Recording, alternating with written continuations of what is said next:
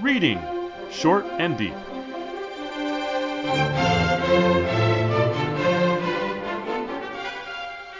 Hi, I'm Jesse, And I'm Eric. and today we're reading Short and Deep, The Horde of the Ghibellines by Lord Dunsany, first published in The Sketch, January 25th, 1911. I've read this story a few times. It's a fun one. I like everything that Dunsany does with it. I'm not sure why he did it, and hopefully you can help me figure out why he did it this way and what it all means. I'm. I love the fact that you say that it's fun. Oh yeah. Um, it's a story. I will remind you that seems like it's sort of a fairy tale. Hmm. There's a fellow on a quest, but his quest is to get incredible wealth. He actually winds up trying to get emeralds that are kept by a group that is not exactly human, and we come to realize eats human beings. Uh, and he's very clever. I mean, everybody who's tried to get at their stuff before has failed, but this guy comes up with some other ideas. He tames a dragon so that he can fly over a particular obstacle to his success. Um, and then at the end, he, in fact, gets caught by the Ghibellines and is hung on the outer wall of their castle. Um, Put that way, I don't know that I would call it fun. Ah. Uh, However, I noticed that a lot of what's going on in the story, excuse me, a lot of what is said in the story is structurally ambiguous. That is, it technically can be taken in more than one way, as can the lead up incidents in a joke, right? Oh, Hmm. that's what you really meant. Um, and sometimes can even be said in more than one way. And a lot of what's going on here resonates with all sorts of literary and cultural um, elements that many of us have come to know since we were young.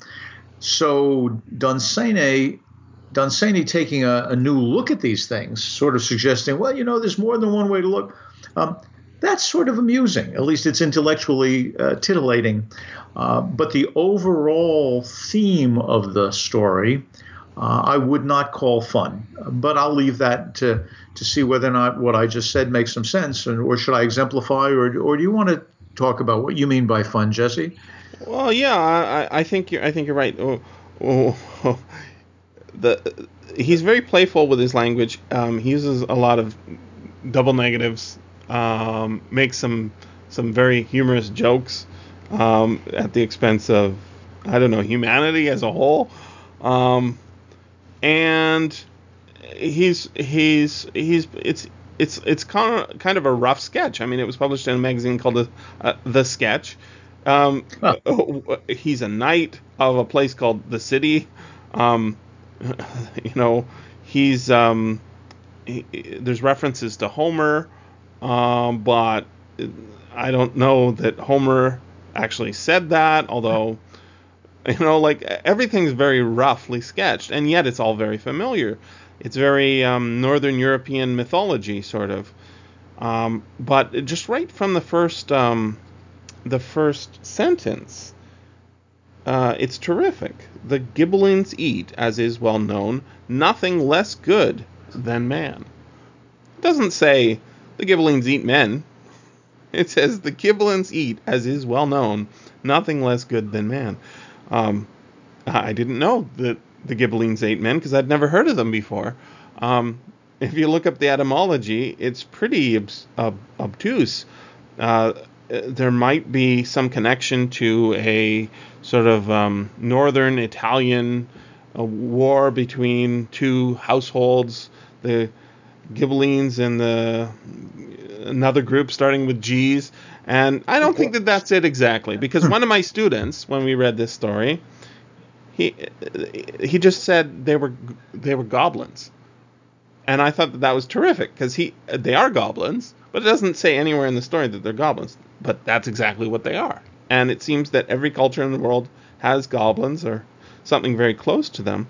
So this is goblins, and it's got a dragon, and it's got, a hoard of gold and jewels, and it's got everything, but it inverts everything in a certain sense at the end of the story. It's terrific. I love it. I love that first sentence too. I think that the idea that the Gibbelins could be pronounced as you did as Ghibellines. Frankly, I mean, I didn't have to look up the Guelphs and the Ghibellines. I learned about that when I took world history. The Guelphs and the Ghibellines are two factions. The Guelphs were those in Italian city-states in the 12th, 13th, and 14th centuries, I guess, who supported the Pope, who at that point was also a secular ruler, whereas the Ghibellines supported a more mercantile authority, and in general were allied with Germanic tribes further north. But if we see this, it's the Ghibellines are the worldly ones, in theory, you see. And here the Ghibellines are the ones who have a hoard of, presumably, have a hoard of gold and emeralds and diamonds and all kinds of stuff. So the reference to the Ghibellines of the Guelphs and the Ghibellines, I think, is reasonable. I think that your student's notion that a Ghibellin might be a little goblin is also reasonable. I also think that since it turns out that these creatures who come from the moon, we're told, eat human beings, the Ghibellins do a lot of goblin. Yeah. As well as being goblin.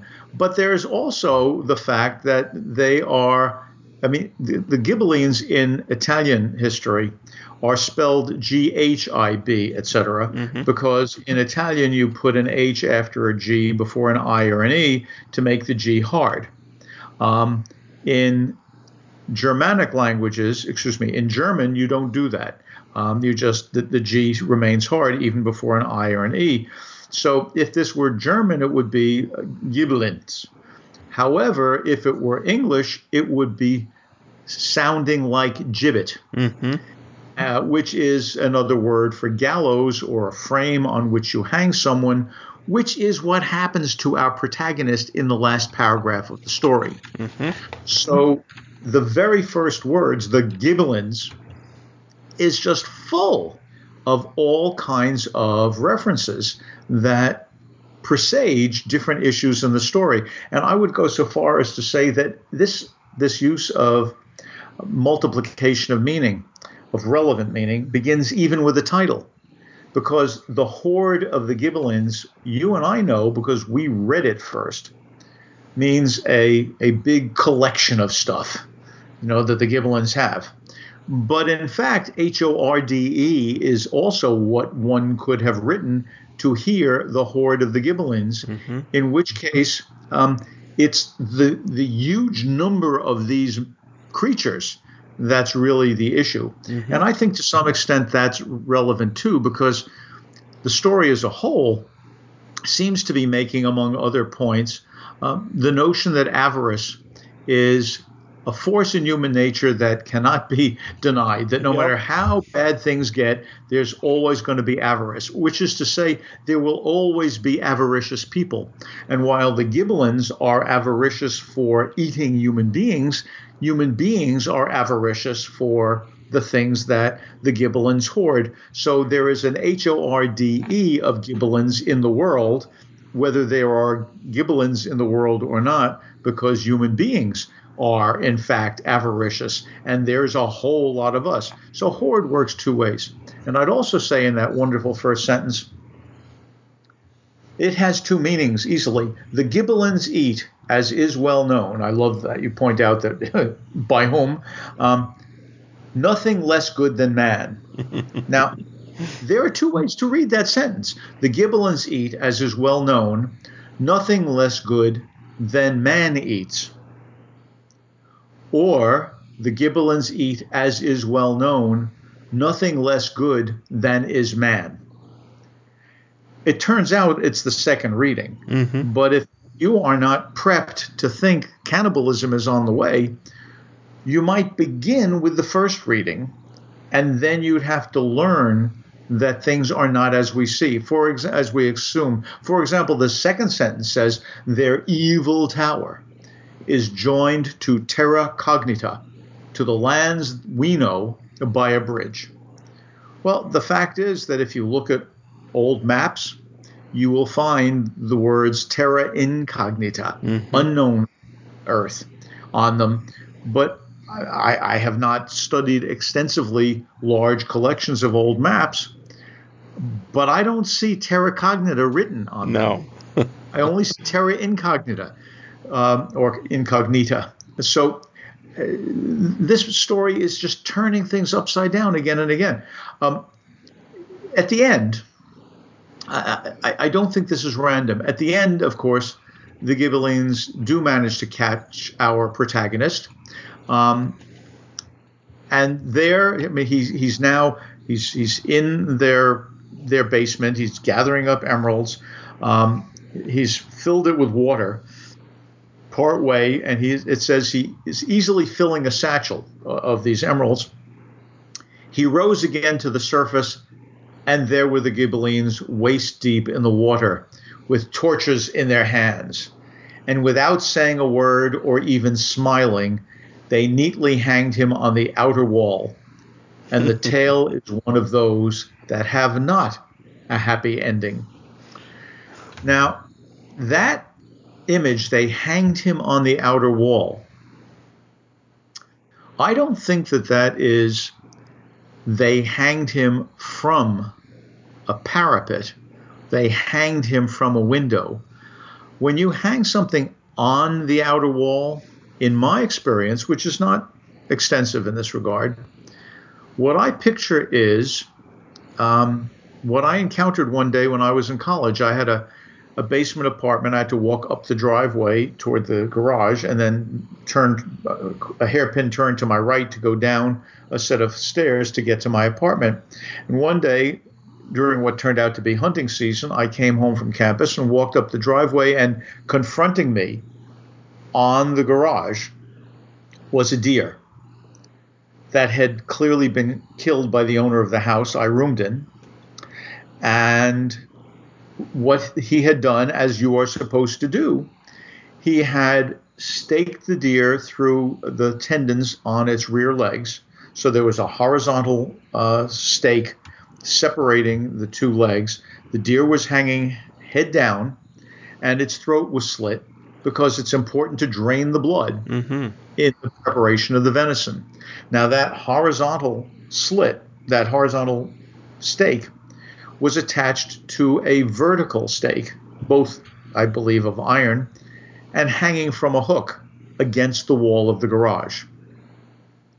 When I read this, and I knew that the Gibelines ate human beings, when it said they neatly hanged him on the outer wall, I just thought, they're just preparing him for eating. Yeah. And that also means, since they're going to cut his throat in order to get the most blood to drain, he's hanging upside down. Yeah. That's why, to the end of the story, this is a fairy tale that's upside down. It doesn't have a happy ending. The protagonist is upside down. It takes place foolishly leaving terra cognita. I mean, everything about this story is upside down. It appears to be one thing, and it turns out to be the other. In fact, our protagonist, you'll remember, knows that everyone who's tried to get at the hoard of the Gibelines has died. They've never come back, which does make me wonder how anybody knows about it. But that's another story. It's a fairy tale. You know, things are just known. So he decides he's going to not do whatever it is that anybody advises him to do. He does the opposite, kind of. Right, exactly. So some say, swim across the river. Some say, don't take the bridge. Some say swim across the river. Some say row across the river. He decides he's not going to do that at all, and he goes out and gets himself a dragon who can fly him across the river.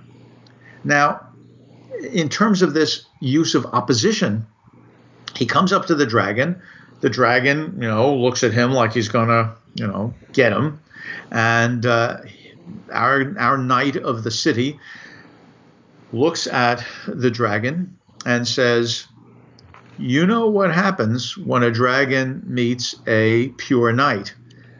And the dragon looks down and says, "Yeah, he doesn't want that to happen." So he gives in and agrees to be our protagonist's steed.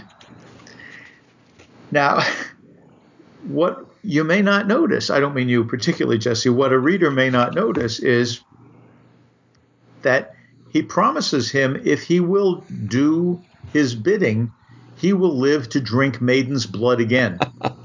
Yes, and it's actually in rhyme, too. "Then, if thou wouldest ever taste maiden's blood again, thou shalt be my trusty steed.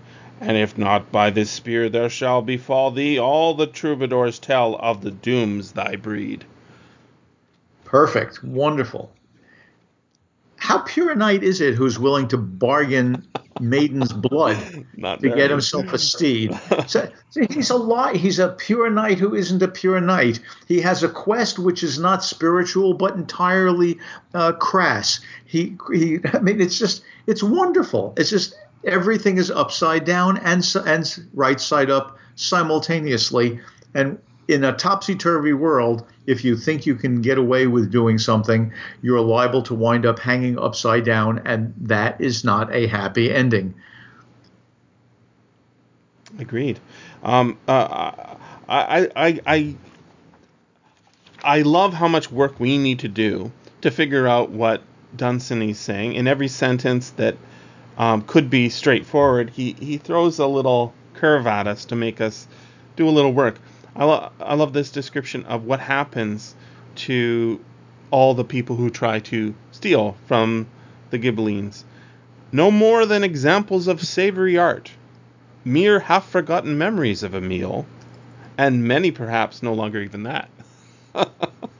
So they're examples of the savory art. Oh, that's cooking. Okay, got it.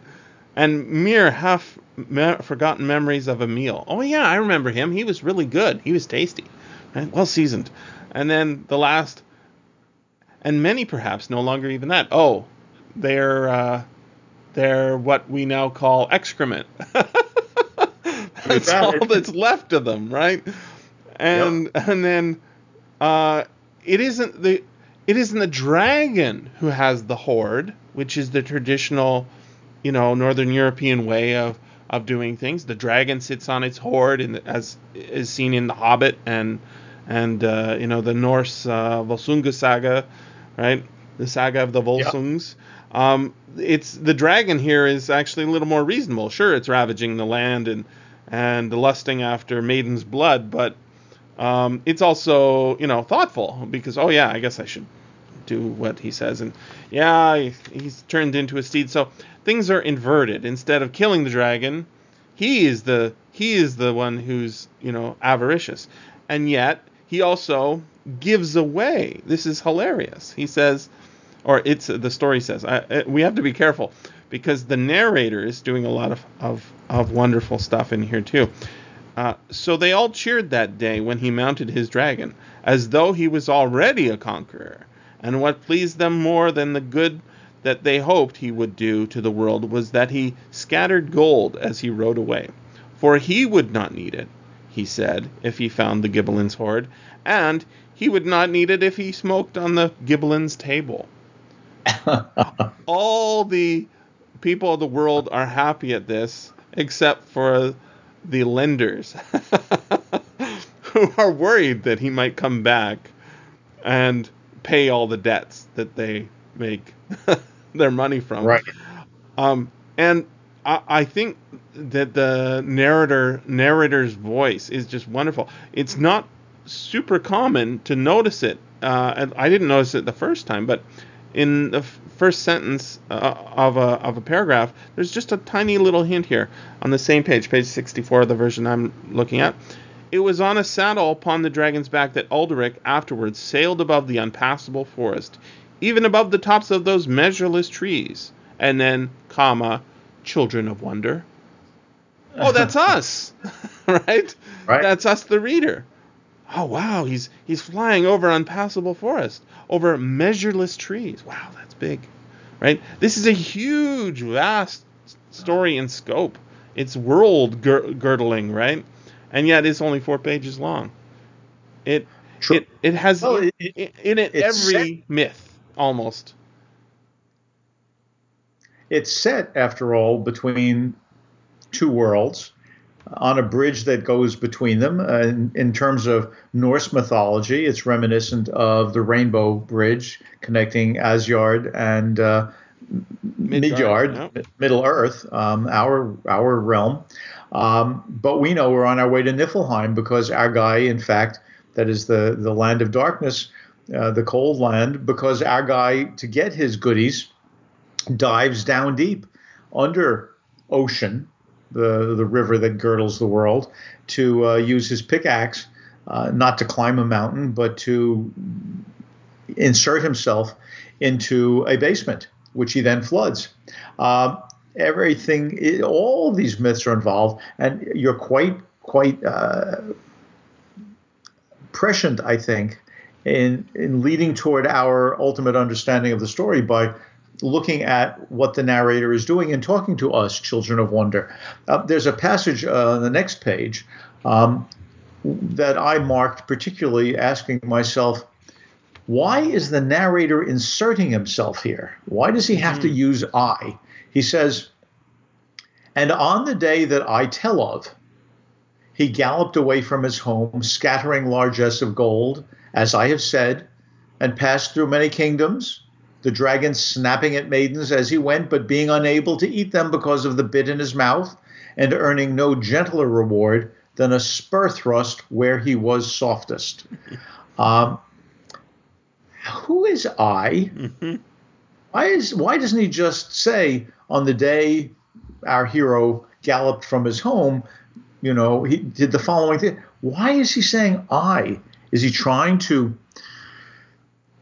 lend veracity as if he were an eyewitness to this? Well, if he's an eyewitness to this, what kind of a creature is he? He's not a Ghibelline. Mm-hmm. He's not a human. He's kind of not God. But he is someone who has, although I don't want to make him a monotheistic God, has an Olympian view of what happens. And it is, after all, Homer who is the first reference, explicit reference in the story, although Ghibellines is a reference to Italian, among other things, to Italian ecclesiastic and political history. So Homer tells us about the Olympian gods, depends upon knowing the Olympian gods, and our guy seems to have the view of an Olympian god. So I kind of start to think, what message is he telling us? How does he construct the story? The story ends up with the man hanging upside down, right? Mm-hmm. He is a fool. He is the dead plaything of his own characteristics. Now, what are his characteristics? His characteristic is thinking himself to be more clever than he is. That sets him apart from other people. He is bold. That sets him apart from other people. But he's driven by avarice, which the story makes us understand puts him, in fact, with everybody else.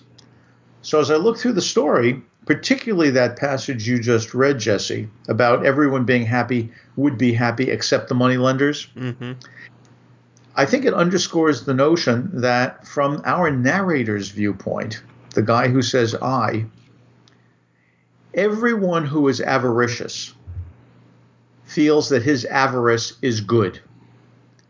The Ghibellines are glad to be avaricious about, everybody's avarice everybody else's avarice is good, right? The avarice that other people have get them to pay the moneylender. The avarice that our guy has makes him a questing knight. The avarice that they can count on makes the Ghibellines able to eat. Everywhere you look, avarice is good to everybody who looks at it, unless someone else's avarice takes away what they want, as with the moneylenders.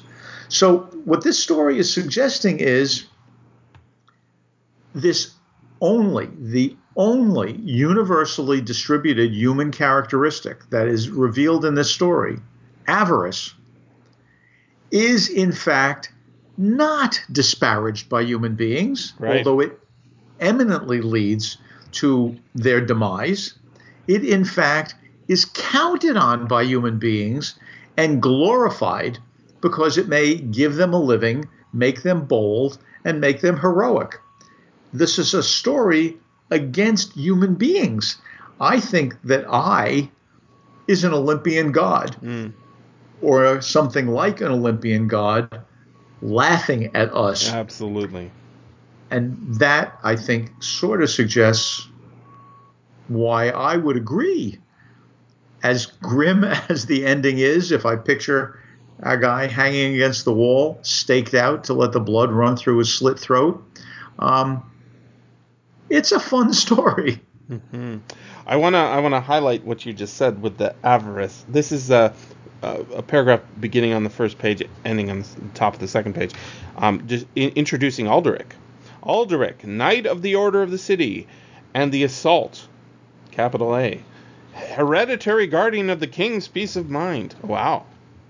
A man not unremembered among the makers of myth. It's funny, I'd never heard of him before. Pondered so long upon the Ghibellines' hoard that by now he deemed it his. Alas, that I should say, so perilous a venture undertaken at dead of night by a valorous man, that its motive was sheer avarice. Yet upon avarice only the Ghibellines relied, to keep their larders full, and once in every 100 years sent spies to the cities of men to see how avarice did. And always the spies returned again to the tower, saying that all was well. Right. If I may make a slight correction, I think it's a great paragraph, and that joke at the end is terrific. It should be read, yet upon avarice only the Ghibellines relied. What did I say? I heard you say, upon avarice only the Ghibellines relied. And I think, in fact, everybody relies on avarice. But it was on avarice only that the Ghibellines rely. Right, They just count. They don't need anything else. Yeah, it's to be funny. Able to get what They have want. all the gold and all the jewels, and they don't use it for anything except for getting food, right? They lay trails of rubies in order that man should follow them to the hoard. It's the perfect trap because men are always the same, apparently. Yep. Our hero, whose name is, as you remind us, is Alderic, we're told that he is not unremembered. Well, being not unremembered is not the same as being remembered. No. Because if he was never remembered to begin with, then he wouldn't ever have become unremembered. So then being not unremembered could simply mean that he has never been remembered. Which might be the case when one realizes that the name Alderic means the old ruler.